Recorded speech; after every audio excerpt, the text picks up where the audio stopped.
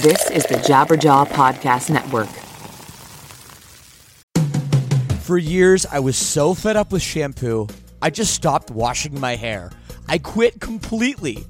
I was so sick of poofy, frizzy, limp hair, distorting my natural oils. Until a few months ago, I found Modern Mammals, and it changed everything. And by the way, right now you can visit modernmammals.com and use code LSS for 10% off. So check that out. So look, I heard about this through the podcast, and before I agreed to advertise, they sent it to me, and I was reluctant. But let me tell you, I should not have been. This stuff is absolutely magical. My hair felt better, smelled way better, and most importantly, looked better. And I know it will do the same for you as well. It doesn't have those hair-ruining chemicals like other products, and it doesn't leave any leftover residues. It works. Don't believe me? Go read their awesome reviews online as well. Go to modernmammals.com and use code LSS for 10% off. Again, that's modernmammals.com for 10% off with promo code LSS. Don't forget to use our promo code LSS so they know we sent you.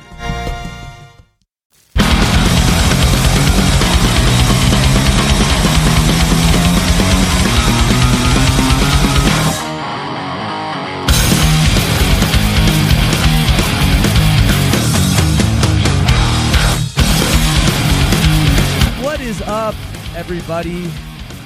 Special shout out to my sinners all over the world. It's Monday morning. My name is Shane. Welcome to my podcast. It's called Lead Singer Syndrome, and it's a show where I talk to other lead singers about what it's like to front a rock and roll band. And today, our guest, I believe, needs no introduction. One of my favorite people, one of my true best friends in this music world. His name is Dan Marsala. He sings for Story of the Year.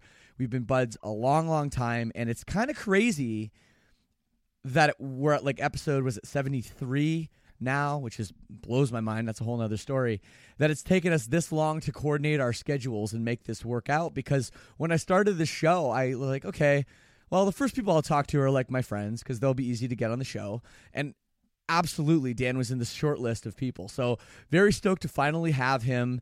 And it's actually with some cool news. And I wasn't even aware of this. But Story of the Year, they're back. They're finishing it up right now.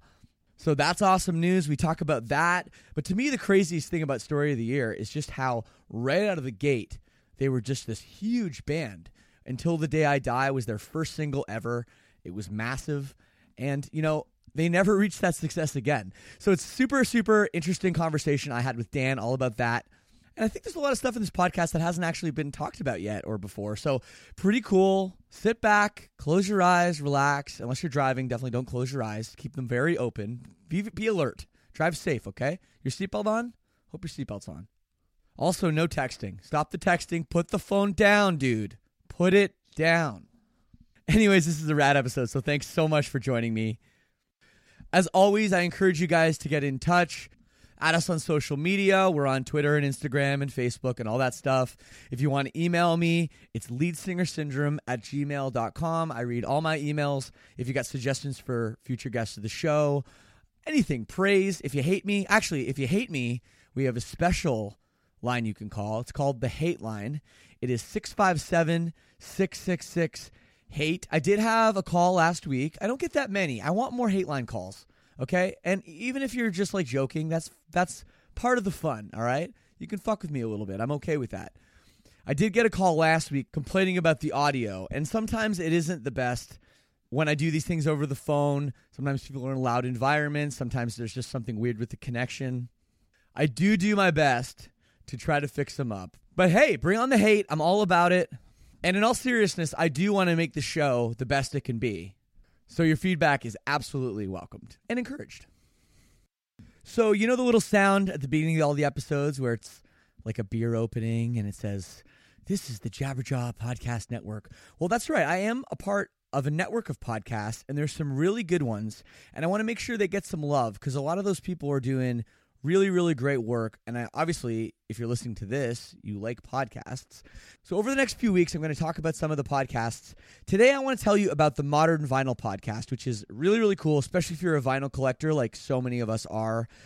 The Modern Vinyl podcast combines the colorful conversations overheard at your neighborhood record store with insightful criticism that goes beyond the surface noise. So check out modern-vinyl.com. That's modern-vinyl, the little line in between the words, modernvinyl.com. And find them on your favorite podcast app by searching Modern Vinyl Podcast or, of course, through jabberjawmedia.com. Upcoming episodes, listen up. They got some good stuff. Jay Som and Plumtree, along with discussions on the Vagrant Records catalog, their annual Record Store Day award show, and the conclusion of their Revisiting the Smiths series. So check out that show. It's pretty cool. I listen to it myself pretty often. Modern-vinyl.com. Also, for you Northerners, happy April. This is very nice. We're starting to get some lovely weather here in Toronto. I'm feeling a little inspired again. And also, if you live in Canada, make sure to see Silverstein on tour. We're going out with Good Charlotte very, very soon, in about a week. We start in Vancouver. We go all the way across Canada to Halifax, which is pretty cool. We don't do tours like that very often. We're headed to South America, if anyone listens from down there. And I'm going on a solo tour with my project River Oaks. I'll be playing a whole bunch of River Oaks songs, a ton of Silverstein songs, some cover songs, and that's taking place in just 5 cities: Chicago, Las Vegas, Anaheim, Los Angeles, and San Diego. So if you live in any of those places, please check it out, riveroaksmusic.com. I will be there. And if you do make it out, please come say hi. Give me the love or give me the hate about the podcast. The shows are super small, but I play a long set, and JT from Hawthorne Heights is opening, and I think it's like $13. So please, if you live in those 5 cities, come check it out. Again, tickets, riveroaksmusic.com. Anyways, let's get into it. Here's my conversation with one of the best, Dan Marsala of Story of the Year. We don't care anymore. We don't care anymore. We don't care anymore. We don't care anymore. No, we don't care anymore. Hey, I'm here with my very good friend, Dan from Story of the Year. Man, That's me. You're one of my favorite people. I'm one of your favorites. You're one of my favorite people, and not just in your band, which I think I made a very ill-advised joke when you're like, "It's my favorite Canadian," when I texted you to do this, and you're like, Yeah. I'm like, "You're my favorite person in your band?" No, maybe second or third. I don't know. Yeah. But dude, No, how's it hey, going, man? it's great. How are things? How you been? Everything's going great. Just hanging out at home in St. Louis, being a bum, and finishing up the new Story of the Year record. So we've been just at home doing that.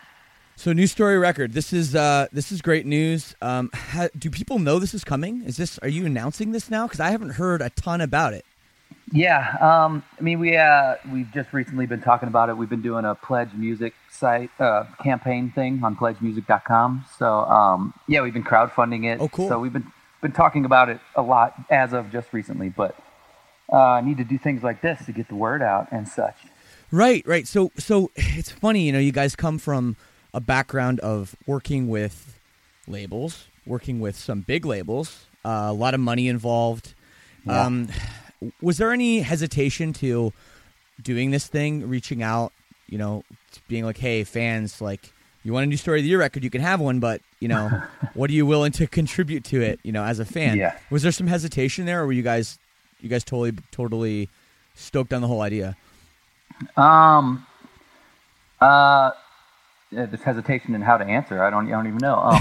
Well, it's okay. Yeah, no. It's been since 2010 was the last full length we put out, so it's been a long time all around. So a lot has changed since then, and we definitely didn't exactly know how to approach it because we were no longer with Epitaph. We had a two record deal with them, so it was like, okay, what do we do? And yeah, we definitely had a lot of talks about should we go straight to labels and do that old thing or try to actually make some money ourselves and figure it out. And yeah, we went back and forth a lot and then decided that we'll give this a try. And then, there's always options in the long run as well. But Right. yeah, we put the Pledge Music thing up, and within like 48 hours, we hit our goal. Wow. It was insane. And yeah, it's at like 200 and something % now. It's pretty great. That's So, awesome. I guess we made the right choice so far. I mean, people are willing to fund it already, so that's great. It's going great. That is great. Yeah, I actually just pulled up your website here, and I found it very quickly. Yeah, 239% of your goal. What was the goal? Yeah, 50 grand. 50 grand. Yeah, it's Which, crazy, man. Like I guess that's the thing you don't like really tell everybody on this site, but that was like a pretty modest goal. That was like that'll cover recording costs and hopefully a couple other extra things. But we got lucky, and now we're going to be able to. Well, now we're going to go with different mixers and stuff, and we're going to spend a little more money on that. right. Well, We're now gonna you get to use make money for videos and everything else. Of course, and manufacturing vinyl, all that stuff that you're going to Yeah. have to That stuff to, all to costs put money, up. obviously. I mean, I guess you guys being on labels before, have you guys done like anything like that where you're putting out your own record? And if not, who's kind of taking that bull by the horns? Like, is that you guys or your manager or someone in your band? How do you guys handle that? Like, for some bands, that's a real headache, Yeah. It would be the worst thing ever, but our guitar player Ryan, who you've met, Yeah, of course. He's kind of a crazy person all around in life, and like has to be working 24 hours a day. So he's basically just running everything right now. Well, with help with our manager as well, but. Right. But yeah, it's really just Ryan, like just annoying everybody in the band and like, dude, you gotta do this for the Pledge site. Hey, we gotta do this. Hey, we gotta do this. Like we're 16 years old and like he's like our dude in high school who's like, dude, you gotta come to band practice. He's still that guy, and it's awesome. It is funny, man, and I've talked about this on this show with a few people. How you get older, and it's like as the band goes on, the things, and maybe it's just because the music industry is changing so much. But Yeah. you almost find yourself like you've been doing this band for like 15 years or whatever it's been, even longer, and now it's Yeah. like you're starting again. It's like there's this cycle, and you're back to the beginning where like, now we're putting out our own records again, Yeah. and it's kind of just it's such a funny thing that's happening, just in the industry, I guess, and for bands like you guys that have a very hardcore fan base. But for whatever reason, it's just like, going with the label approach doesn't really make a lot of sense anymore. Yeah, it's weird, man. It's completely. You have to start over and think about everything differently, especially for bands of our era. That was like the last time when people still bought music. Like Yeah. when Silverstein and Story of the Year was coming out, like in the early 2000s and stuff. Like we have a gold record on the wall, which is like unheard of now for rock bands, unless you're Blink-182 or something. But there's like 2 rock bands that maybe they got gold Yeah. records this year or something. But yeah, I mean that was only time that happened, and then nobody else bought music after that. I mean, But especially like punk rock bands, and you know what I mean. Like that's the thing. That's Yeah. the whole thing that's gone away. There still is like whatever. I'm sure Nickelback will put it a record. It could be a gold record. There's still like Yeah. that side of things, but yeah, But with you guys coming out of the gate with Page Avenue and Until the Day I Die, which, that was your first single ever, wasn't it? yeah, I mean, you guys came out of the gate hot. You had radio play. You had all this stuff happening to you. And you guys immediately were just, boom, MTV. All these things were happening. yeah. What was going through your head at that point? And Oh man, what did you think was going to happen? dude. Well, like you said, we were more of like a punk rock mindset. Sure. I mean, not everybody in the band is like into like old school punk rock stuff, but that was definitely like what kind of inspired me more, and that's me and you have talked about that a lot. And but we were always just like we just wanted to play music that we liked, and we wanted hopefully for somebody to hear it. So we were just working our ass off to try to just be a band, and yeah, we just stumbled upon the right people, and we met John Feldman from Goldfinger. He took us to Maverick Records. It was under Warner Brothers, and got us a showcase. And it was like it all just happened. It all just lined up perfectly, and they wanted to sign us. And it was like, wow, cool. We're on the same label as the Deftones. This is insane. Sure. Yeah. And then they just promoted the shit out of it. And yeah, it happened really fast, and it kind of freaked us out too. And we were just like within a year, like we were like a big band all of a sudden. I mean, we'd been a band for a couple of years, but after getting signed within that first year, it was just like, holy shit. Right. That's the thing, though, is that you do things yourselves, especially, St. Louis being a great music city, and at that time, at least, a great scene. There's a lot of great hardcore and punk bands from there, and obviously Chicago, there was a spillover there, the whole Midwest. So doing that for a couple years on your own, and then all of a sudden you meet John Feldmann, who's got all these connections. He's a producer, which I want to talk about too. But did you guys feel like your band started to lose like that punk rock, like that control that you guys now basically have back in a way? Or did you guys just like, fuck it, like we're going to make a gold record or this record's going to be gold? And definitely how had was no that idea in the beginning? Like, yeah, I mean, I think it was a little of both. Like, yeah, it definitely, once things take off, you're like, holy shit, we have to figure this out and slow things down somehow. right? And in turn, we made a lot of stupid decisions. Now looking back, like stuff that like we only made the decision because we were scared we weren't going to look cool, or like, it was all about cred at that point. You had to be like the credible rock band because you didn't want to be the sellout band and you didn't want to be too big and all that shit. Which a lot of that doesn't matter now, which is really funny to me. But yeah, there was a lot of big opportunities that we got that were like, nah, we can't do that.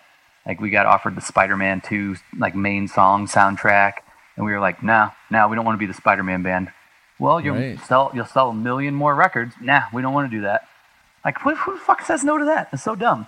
But at the time, it made sense. And then like on our second record, we definitely went like a lot heavier and a lot more of a punk rock sound, and went with Steve Evans, who did half of my favorite records ever. And it definitely made us make different decisions because everything took off so quick. And so there's a part of you guys that was fighting against, hey, Maverick Records, mainstream, MTV, because I'm sure your friends that watched you go, like, I mean, overnight success is a bit of a myth.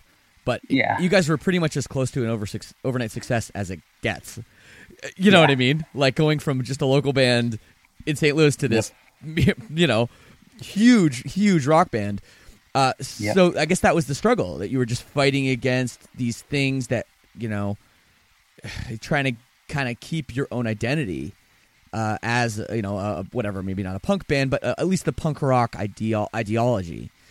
And, the most interesting choice is, you already mentioned John Feldmann kind of found you guys, took you guys under his wing, produced your record. It was a gold record. And the choice not to go with him on the second record, what was that all about? Yeah, that was kind of that same thing. It was so much. It's so much weird shit now that I look back. I mean, for one, we were young and, you're just full of dumb ideas. But Feldmann was definitely ahead of his time, like as a producer, I think. And he was very into like adding like great like weird texture stuff and electronic little synthy things and all that great stuff. And he was like all into like tuning vocals and using Beat Detective and making everything sound good that every band does now. But in 2003, it was like, no, man, that doesn't sound like a rock band. That sounds fake. Like, you can't do that kind of shit. And we were like so mad about half of that. And then we wanted to do like a really stripped down second record. So we were like, well, we can't go back and do that again. We want to try something different. It was just little stuff like that. I mean, later on, we went back with him for 4 songs on our third record on the Black Swan. Yeah. And we would have did the whole record, but it was just scheduling and money and such. But yeah, I think he was just way smarter than we were as for where the rock music business was going, and we were like holding on to some past idea that you had to be Glassjaw or Boy Sets Fire or something, and like you I didn't know that everything was gonna go in the direction it's gone now. But I don't know, I think Feldmann is a genius, and he's gotten so much better, and we would have loved to try to work with him again even now, but he does way too big of stuff now, and he costs a lot of money. Yeah, he does. I mean, I feel like everyone costs less though than they did, let's say 10 years ago, because there's just no money. That's true. For like, sure. I have no idea to speculate what a John Feldmann record would cost. I mean, I'm sure it depends on how bad he wants to record your band. But like, let's say it's like, I don't know, I'm like ballpark like $150,000 maybe. Yeah, maybe. like- I'm not real sure either. We didn't really get into the talks with him, so I don't know. But Like maybe his rates kind of stayed the same where every other producer's rates gone down as the records. Yeah. You know what I mean? Which in a way is growth for him. The Yes. same way that if like, you know, if you sell, it's like, oh shit, we sold the same amount of records as our last record. That means we're actually growing, not staying Yeah. the same because the yeah, industry's you're declining. bigger now. Yeah. It's funny, man. I've heard, you know, I never worked with John Feldman. We had an opportunity to, I think, back in the day too, but again, it was the same thing. Like, do we want to spend 150 grand or do we want to spend 80 grand? You know, Yep. and keep the rest. It was one of those decisions where, looking back, maybe we should have. But he's a very hands-on producer, from what I've heard. Like, he's the kind Yeah. of guy that's like going to grab a guitar out of a guitar player's hand and be like, "This is how you should play it." Is that Yeah. accurate? Yeah, definitely. That was another one of our things because we were young kids, and you care less about that when you get older, and it's more about the song and more about I think Right. most bands kind of like just are less picky about their exact part, and they want the song to be good. But at that age, yeah, he was just like flat out. We'd play something, he'd be like, "Nope, that sucks. Don't do that." And we'd be like, "Dude, we've been working on that for 6 months." And he's like, "Yeah, well, that's cool, but it sucks." And you're just like, "Holy shit, dude!" Yeah. But he was always right. But then he had great ideas, but he's very straightforward, very blunt, and he'll just tell you, "No, you're not doing that. That sounds like shit. Don't do it." And you're like, "Wow, man, that's neat." Yeah. But I know. when you're right, you're right. So I don't know. But that was hard for us to hear as 22-year-old kids or whatever, you know. Absolutely. That's very interesting, man. I don't know what producer situation you guys have ever or have usually done, but I don't know if anybody's ever just said, "Nope, that sucks. Don't do that." Yeah, and maybe we've mostly worked with guys that have been pretty chill, and pretty like they've been good idea guys. But I don't want to say we've produced our own records because if any of them hear that, they'll be like, "Fuck you, you didn't produce your own record." But a lot of the times, like I remember we did our third record with Mark Trombino, and he pretty much didn't change a thing. Like he didn't, you know, there's like one song that he kind of like decided, you know, he wanted to take under his wing, and he changed this, and we told us we needed to write a new bridge, so we did, and then that song ended up being like a B-side anyways. Yeah. You know, so most of the guys we've worked with haven't been super control guys, which is funny because the guy we're working with now for an upcoming Silverstein record, he's way more hands-on, way more like opinionated, and he's like, you know, 8 years younger than me, so that's funny too, you know. Oh, that's got to be weird. Yeah, but I don't know, man. I think like you got to, as you get older, you start to realize, and tell me, I mean, I'm sure you're going to agree with this, but you start to realize like maybe I don't have all the answers, and maybe there are other people that maybe know more than me, and maybe I need to listen to them.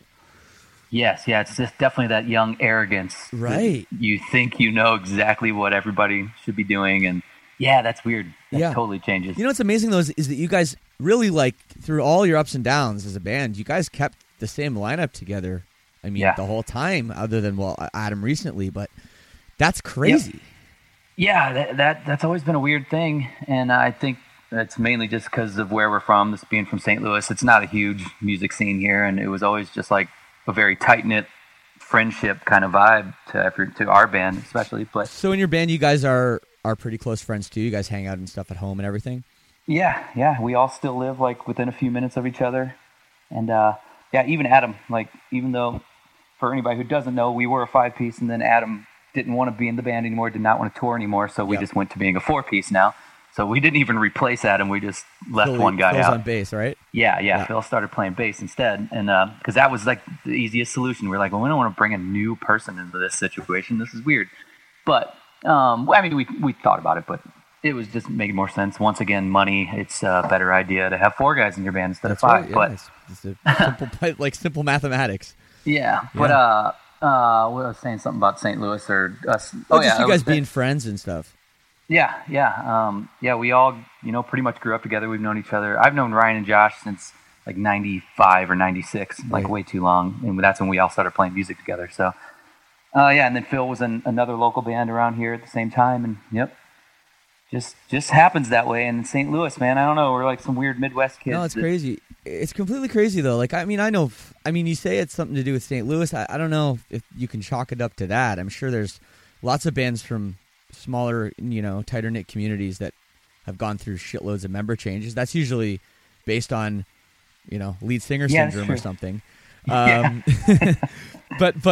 no, I mean, it is kind of crazy. It's pretty unheard of, and a lot of times, like some of the bands that I think of that have had the same members the whole time, which is a very short list, and I'm even having trouble thinking of one right now.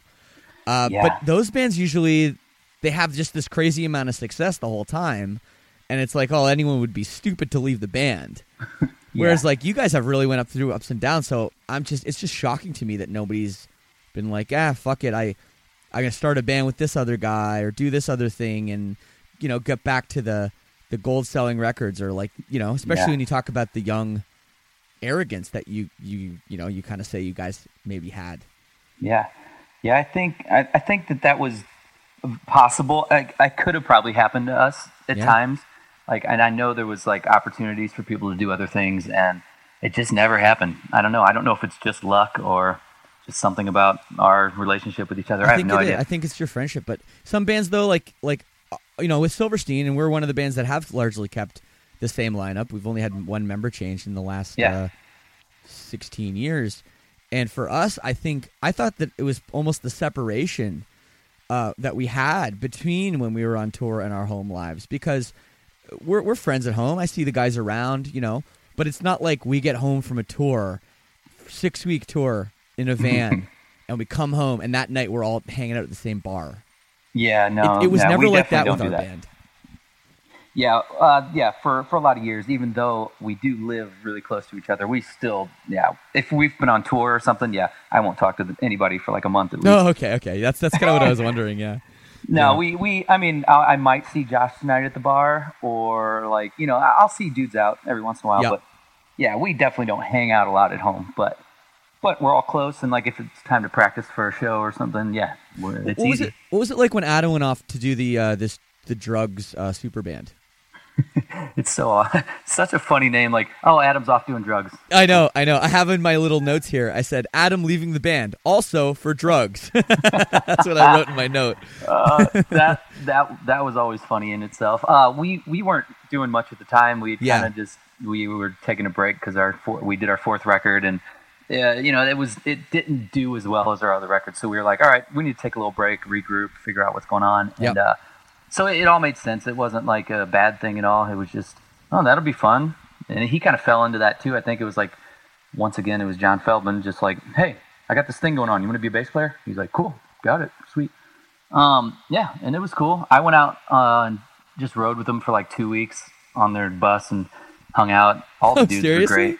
Yeah, they are like what a group of dudes. I mean, I mean, me and Craig Owens are pretty tight actually. So, it's there was just a cool group of musicians, and they all were great at what they did. And it was fun for me since we weren't on tour for a while. They came through St. Louis, and Adam's like, dude, just get on the bus. You have to ride with me. And I literally just jumped on the bus with like a backpack and didn't have a flight home or anything, just left. And like 2 weeks later, it came home. And my wife hated me for it, but So was the band Drugs, was that just a clever name, or were there some drugs being passed around? I think so. I didn't do any drugs while I was there, so I know Craig's had his issues here and there with things, but no, I think that was just a clever name, and it was. Yeah, it kind of worked. It worked for a minute. I always thought it was funny with that band too, because they, like, obviously the whole thing is we're called Drugs. It's this super edgy name. And then they're like, wait, we have to like make it stand for something. So they came up with some kind of acronym that was like so bad. What is it? Destroy, rebuild until God shows? Yeah. What does that mean? I remember when Adam first told me about it, he goes, yeah, the band's really cool. The record sounds good, but I don't want to tell you the name. And I was like, why? He's like, dude, I just don't want to tell you. And once he did, I was like, oh, that's not the worst name I've ever heard. But then he's like, well, we got this thing. It was funny. Yeah. Cool band. Cool band. Sounds like somebody was on some Destroy, Rebuild Until God shows at the time they came up with that name, man. Yep. Well, hey, I want to go back. I always like to talk to guests about how they got into this whole world. Because people that are younger want to know, people that are singers want to know, and it's just always an interesting story. You're from St. Louis. Yep. What was your family structure like growing up? How did you decide you wanted to start playing music? I know you were a drummer originally, right? Yeah. My family, I was just pretty normal family. You know, I'm an only child, which I guess is kind of weird in the world, but my mom and dad, well, yeah, you have to be then. Neither of my parents played music at all, weren't really even into music. Like they liked like a few things. They were kind of young for having me. They had me when they were 20. So okay. They were just like young parents, just had to work. They didn't really have many artistic passions or anything. They were just like, cool, we have a kid now. So I don't know. I just kind of stumbled upon music like super young because I was an only child, and I would just sit in my room and listen to like Motley Crue and Poison and stuff when I was like 11 for some dumb reason. Like way too early to be into that kind of stuff, you know. But Skid Row is still like Sebastian Bach's probably still my favorite singer of all time. Where did you find? Oh, he's a great singer, a Canadian too. Where did you find out about those bands? Like that? I don't know. I guess metal. MTV. I guess we had MTV. Okay. I think. And all my friends around the block were like, "We don't have MTV." I was like, "Shit, man, we got that shit over here." Nice. I guess I don't know. I guess I just got into maybe that's my whole love for music came from MTV. That the channel that doesn't play music anymore. You know. But yeah, I don't know. I got way too into that, and then the Nirvana came out and kind of changed all that, and then I realized, whoa, I could probably actually play that kind of stuff, you know. So I was actually a guitar player first. I got a guitar probably when I was like 12 or 13, and I played guitar for a bunch of years. And I had a couple bands with Ryan, our guitar player, and we both played guitar in a band. And then we were starting a new thing, and we didn't have a drummer, so which the name of that originally was Big Blue Monkey. And that's whenever I started playing drums just to be in that band because I was like, well, I'll just learn how to play the drums. It's fine. And so then I was a drummer for like 3 years or something. And that's when everybody was like, oh, you've always been a drummer. I was like, yeah, kind of. I wasn't really. I just played guitar and I understood the drums. So they kind of went hand in hand at that time for me. But and then Big Blue Monkey, eventually I started singing. We got Josh to play the drums, and that was the original formation of Story of the Year was originally called Big Blue Monkey. But yeah, that was the quick rundown of my musical history. Yeah, that was very, very quick. That's crazy though, you know, and your band, like obviously for people that don't know, Story of the Year, one of the greatest live bands out there, maybe ever. I don't know if you the greatest. You guys are a great band though. Live. You guys are sick, and every time we ever toured together or played together, if we were going on after you, I'd be like, "Oh fuck, really?" Like, and part of what great. Like always struck me about you guys was that you're this like lead singer persona frontman, but like you could easily just get behind the kit and play. Ryan's just like a shredder. Yeah. Phil's a shredder too, but then Phil's like, I don't know, in some ways like a better singer than you even. Yeah. So it's like you have this dynamic where it's like, holy crap, like everyone's just an amazing musician in your band, and like live it really, really comes out. And I almost like kind of wonder if you ever thought about that when you're being a singer, being like, oh shit, Phil's like just crushing these vocals on top of mine. Yeah. How's that dynamic between you guys? It was insane at first, and definitely after touring for years, he got like so much better. Oh, yeah. And now him and Ryan have another band called Greek Fire as well, and he's actually the singer of that band. So that's the first time that he's like fronted a band really. So I don't think he even knew how good of a singer he was when he joined our band. He was like, yeah, I can sing high and I'll do harmonies. And I was like, cool. It's like, that's perfect. That's what we need. And then I didn't, he can sing like notes that no human should ever hit. And it's insane. And he nails it live all the time. Like every time my voice is gone, he's just like, oh yeah, well, yeah, my throat hurts a little bit too. I'm like, fuck off, dude. I'm like, you're going to be fine. But yeah, man, yeah, we got lucky, man. I don't know. I don't think any of us ever meant to be very good or never tried. We just loved music. And I think, just playing music every single day obviously makes you better. We weren't very good in the beginning of Story of the Year. Like we were sloppy. We were terrible. We cared way more about running around and jumping off stuff than we ever did about being good musicians, you know, but which comes into the live show part. We were always focused way more on just kicking ass. And we're like, nobody will notice if our songs suck if we just jump off things and You have a scream backflip and run guy in around. the band, don't you? Who does the backflips? Yeah, Ryan and Phil used to do them. Tandem backflips. There you go. Yeah. And then we're Ryan's like, and still we're been sitting doing around it lately. Silverstein being like, "Fuck! I just drank like 6 beers, and I don't even know if I can hit an A. Maybe I can hit a G sharp. I don't know about an A tonight." Oh yeah. And meanwhile, you guys are backflipping, insane. It was ridiculous. We still try to pull most of that off, but yeah, it got a lot harder after 10 years. But yeah, we still do that shit. But yeah, I was out. Well, half of us were like, we were all straight edge dudes back then too. Right. So we were like super young, didn't ever drink before the shows. We just would just go on stage with perfect energy and felt great all the time. And now I'm usually hungover when I play, so yeah, that's great. now I'm in your boat. I know what you feel now. That's funny, man. That's funny. No, you get. I feel like there's not a lot of big bands that have had the success that really suck live either. You know, was there a lot of pressure when you guys came out?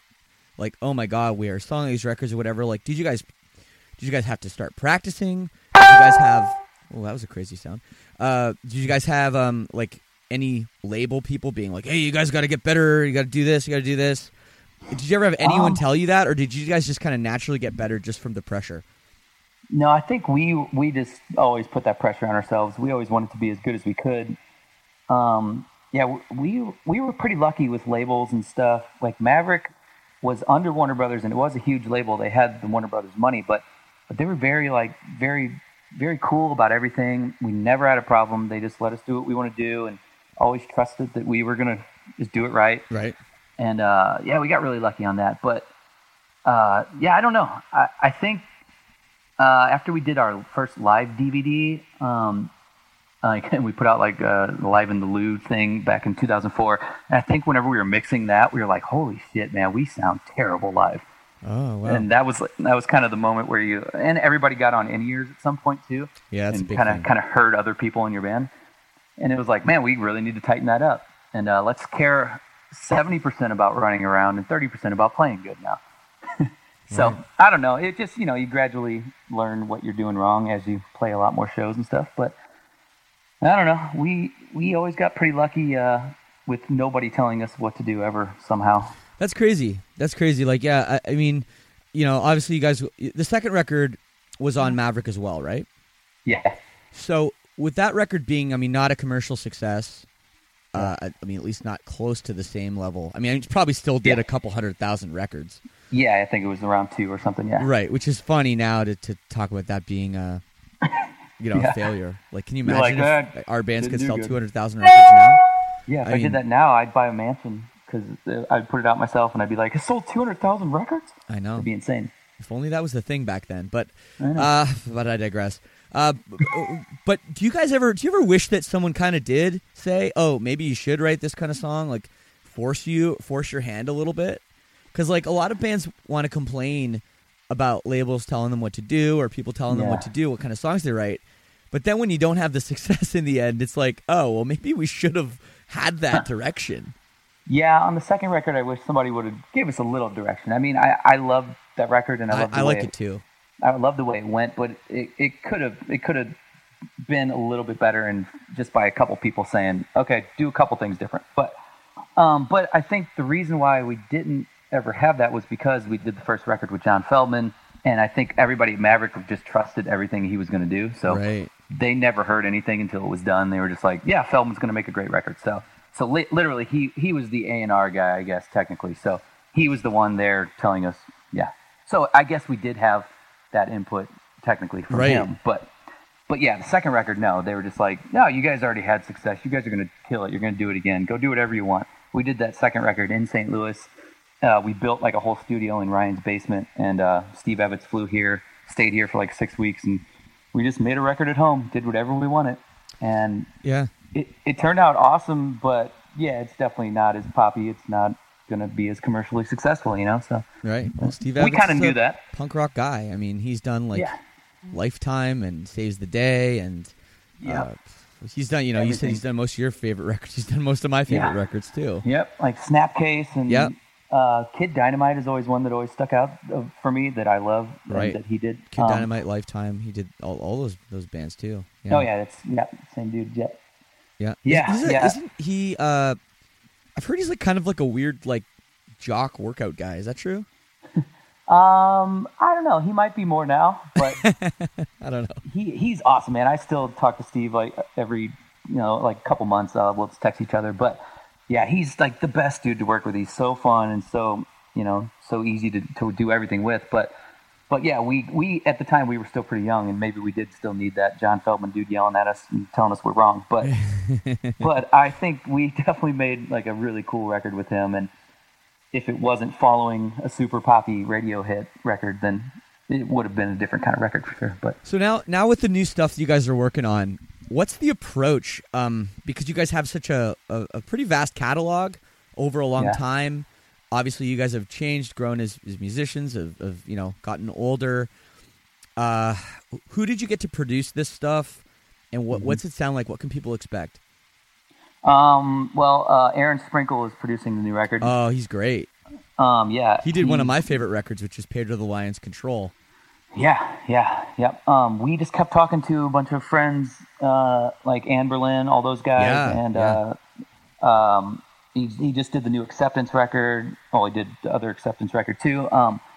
He just did the new Newfound Glory record as well. But we just kept talking to a few people, and they're like, man, you got to talk to Sprinkle, man. He's super cool. He sounds like it'd be perfect. And he's in Nashville, which is only like a 4 or 5 hour drive from us. So, just kind of, we had a couple chats, and he was on the exact same page as us, so it worked out perfect. But, after not making a record for 7 years, it's kind of like we didn't really think about it too much. It was just like, all right, I know this is going to sound different this time, because we're not going to play anything probably exactly like we used to. So Ryan just started writing songs. Ryan's always like the demo guy, and he probably sent me 30 different songs. Wow. And then I would just frantically try to record some kind of vocals to stuff and send it back and be like, is this any good? No, let's skip that one. And then, I probably wrote like 15 to 20 songs vocally, and then like sent stuff back out of those 30, and then probably 12 of them will actually make it on the record. So crazy. Yeah. So when he sends you that many songs, and this is funny because I don't make records like that. Like, we're recording right now, and it's like, we're like going to record like 12 songs, and that's it. Like we wrote 12, we record 12. That's how we roll almost all the time. Maybe we have a couple extras, but so I don't even know how someone writes 30 songs. Like, do they write, does Ryan write 30 songs like fully, like intro, verse, chorus, bridge, core, ending? Does he produce them? Does he put drums on them? Like, how does that work? They won't always be like fully finished, but yeah, there'll be like drums and everything. But yeah, he'll usually skip like a bridge or something, just be like a verse and chorus idea or something. But right. I don't know. I would say 90% of them are fully done. Because like I said, he's a crazy person, and he cannot stop working. I swear to you, it's like insane.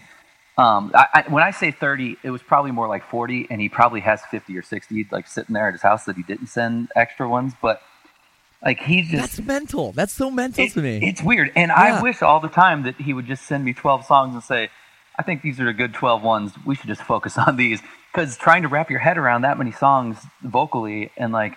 Just coming up with new ideas for that many songs as well. Yeah. And then, I weed out some of the ones I'm like, I'm not going to come up with something for that, but it works. And that's always how our band has done it. Yeah. Which is, it's a lot harder than it should be, but it works. And, I guess if you put more material out, you're going to have more to choose from, and maybe it makes for a better record in the long run, but it's quite a process though.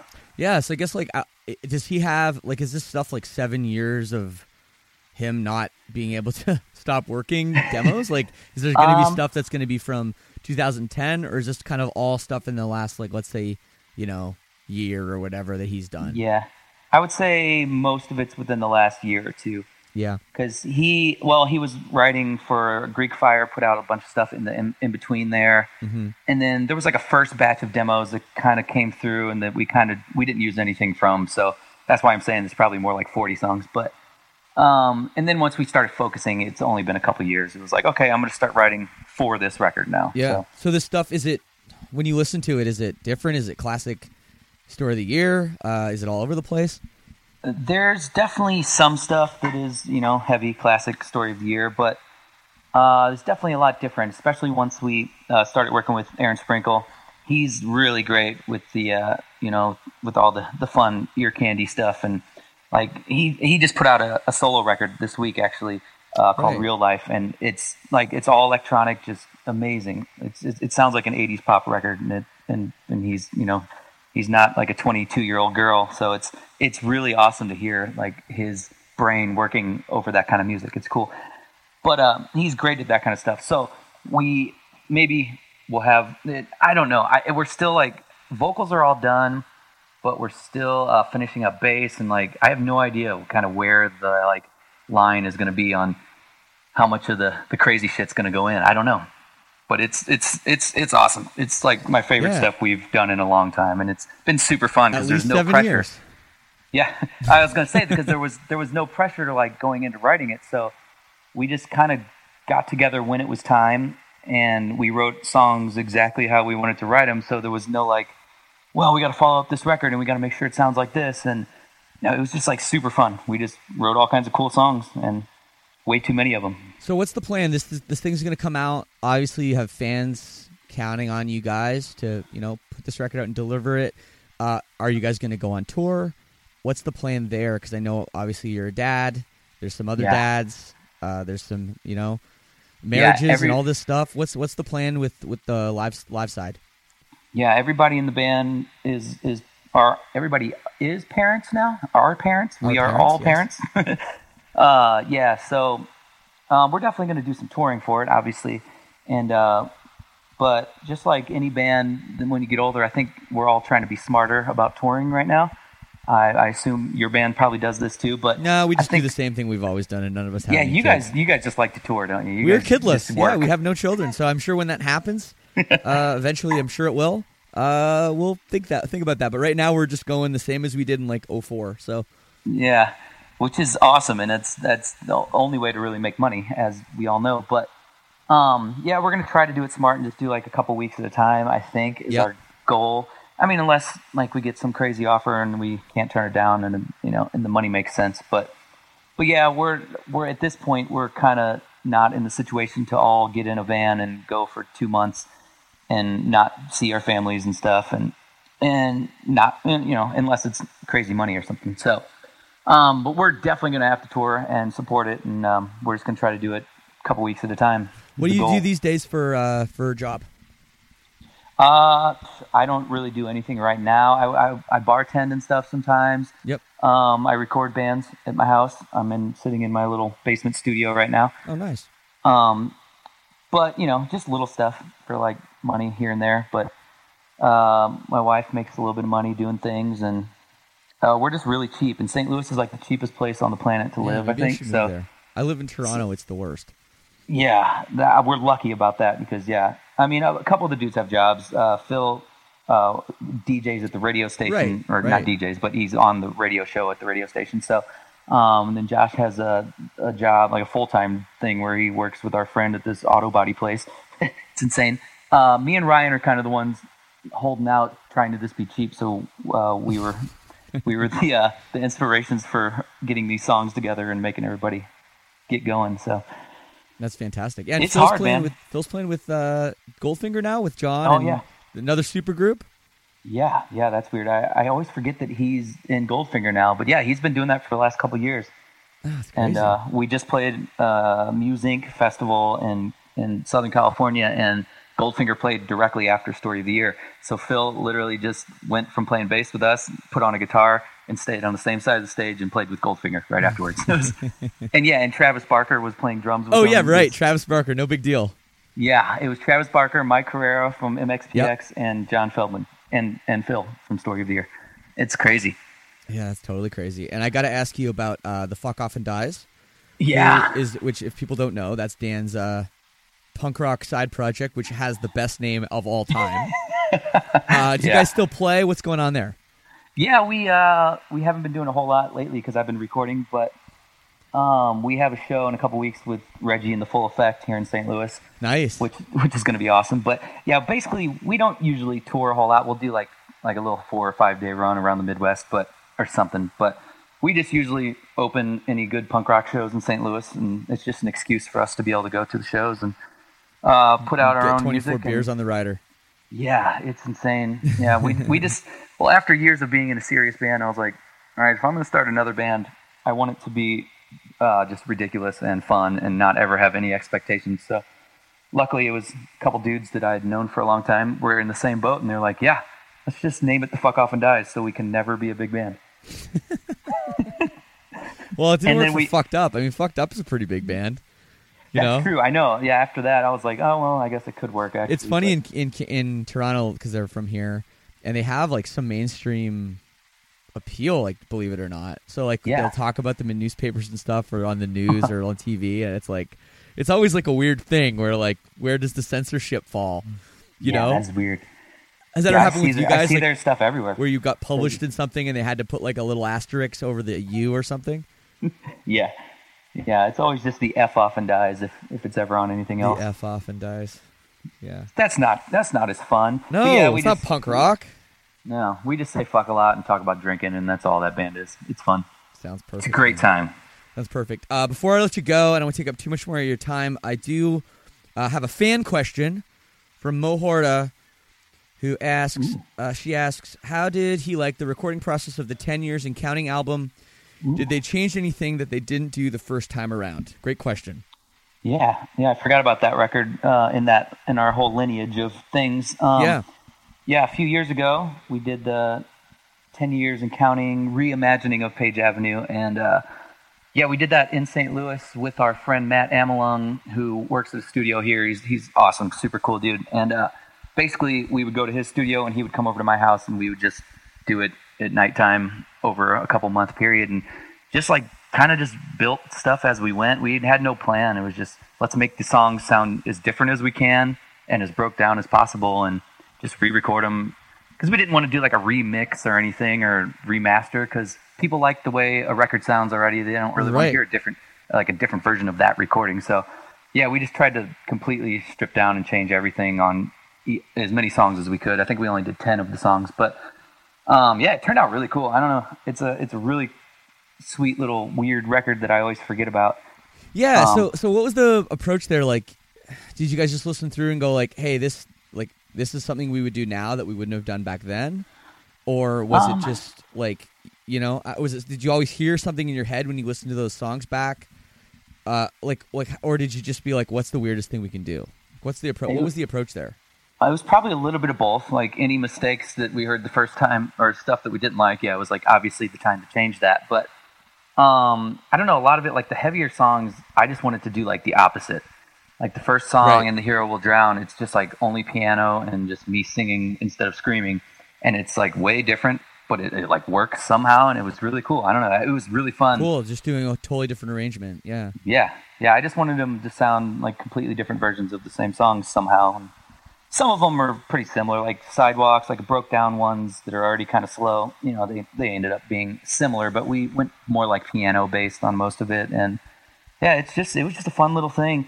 And when we were talking earlier about releasing this upcoming record ourselves, I was going to say, yeah, I guess we put that out ourselves a few years ago. And, I didn't even think about that. But yeah, we just, did like put it up on TuneCore, and it goes to, Spotify and Apple and everything. So and financially, that can be pretty lucrative. Yeah. I mean, you get kind of a constant check from streaming and everything.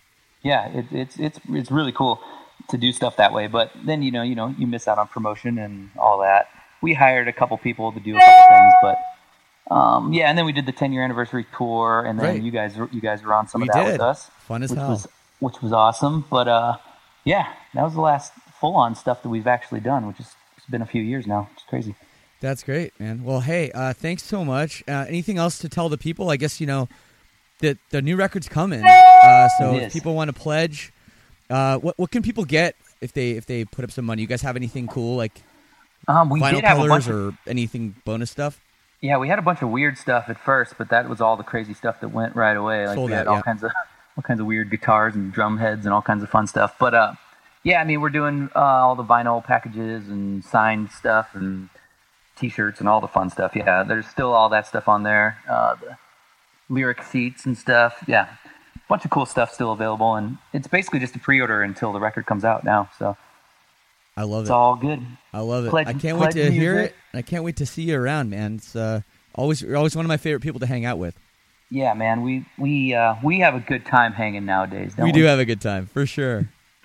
I was gonna, before we go, the first thing I thought of, I was like, I wonder if I had any good stories about me and Shane. But I remember we left a show that we played together, and I think it was that skate shop anniversary thing. Oh, but, in Quebec City. Yeah.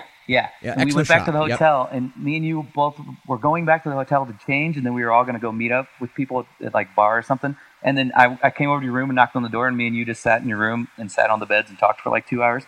That's right. And, we didn't actually end up going anywhere. We never went anywhere. Yeah. No, we just sat. We fucked is what really happened. Well, I wasn't going to tell We made up the anybody. story of no. We just I swear we just sat on the bed and drank all night. We sat there. It was neat. We were just cuddling. Yeah. No, it's No, true. that That's was true just- though. That's true. I think it was That was because the one- everyone else bailed and we were the only ones that wanted to rage. Yeah, I think we were just we were partying and nobody else was. And But it's Quebec City and it's a little, it's different. yeah, it was probably cold. There probably wasn't anything to do and whatever. But Yeah. Well, hey, But- anytime you want to ride on a bus for 2 weeks, and Yeah. not do any drugs, let me know. all right, sweet. Dan, thanks, man. So good to talk to you. Yeah, you too, man. All right. Well, hey, have a good day, and yeah, all the best. All right, you too, man. All right. Yeah. Thanks, man. Hey, I'm back. There's my conversation with Dan, one of the best. And hey, you heard it straight from the horse's mouth. New Story of the Year record. It's coming. Go over to Pledge Music. Throw them a little love. And of course, if they come through your hometown, make sure you go see them. They are one of the best live bands out there. 100%. Next week, we'll be back with another episode, a big episode, actually. So make sure you're subscribed. If you like the show, feel free to write a review on iTunes, preferably 5 stars. All that stuff helps me grow this thing. And also, before I let you go, I want to tell you very quickly about the All Access Club. Basically, if one episode a week is not enough for you, we do have an option. There are bonus episodes, bonus content. There's Lead Singer Syndrome merchandise. There's a Facebook group. You can talk to other fans of the show and myself. I go on there and do a Q&A ever so often. I play some songs. I think we're having a big party at one of the guys' houses. So seriously, it's awesome. If you're a really big fan of this show, it really, really would help me keep the lights on around here and, of course, grow this show and make it bigger and bigger. So all I ask is you check out the link. It's as little as $6 a month you can pledge. And it is leadsingersyndrome.com/all-access. Once again, leadsingersyndrome.com/all-access. As always, I will leave you with a tune. I feel like I gotta play the classic right now. It's a great song. It always gets me pumped up. So here it is, Story of the Year with Until the Day I Die on Lead Singer Syndrome. Peace and love. We'll see you next week. Till the day I die, I spill my heart for you, for you. Until the day I die, I'll spill my heart for you.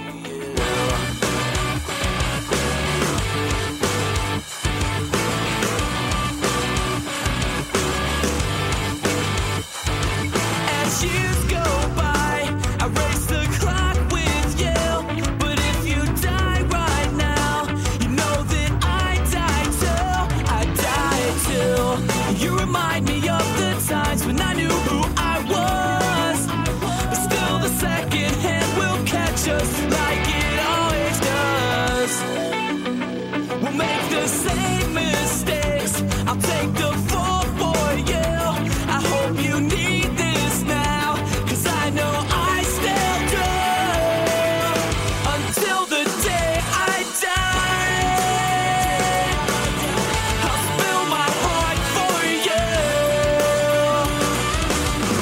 Until the day I die, I'll spill my heart for you. Should I bite my tongue until blood soaks my shirt? We'll never fall apart. Tell me why this hurts so much. My hands are at your throat and I think I hate you. But still we'll say remember when, just like we always do. Just like we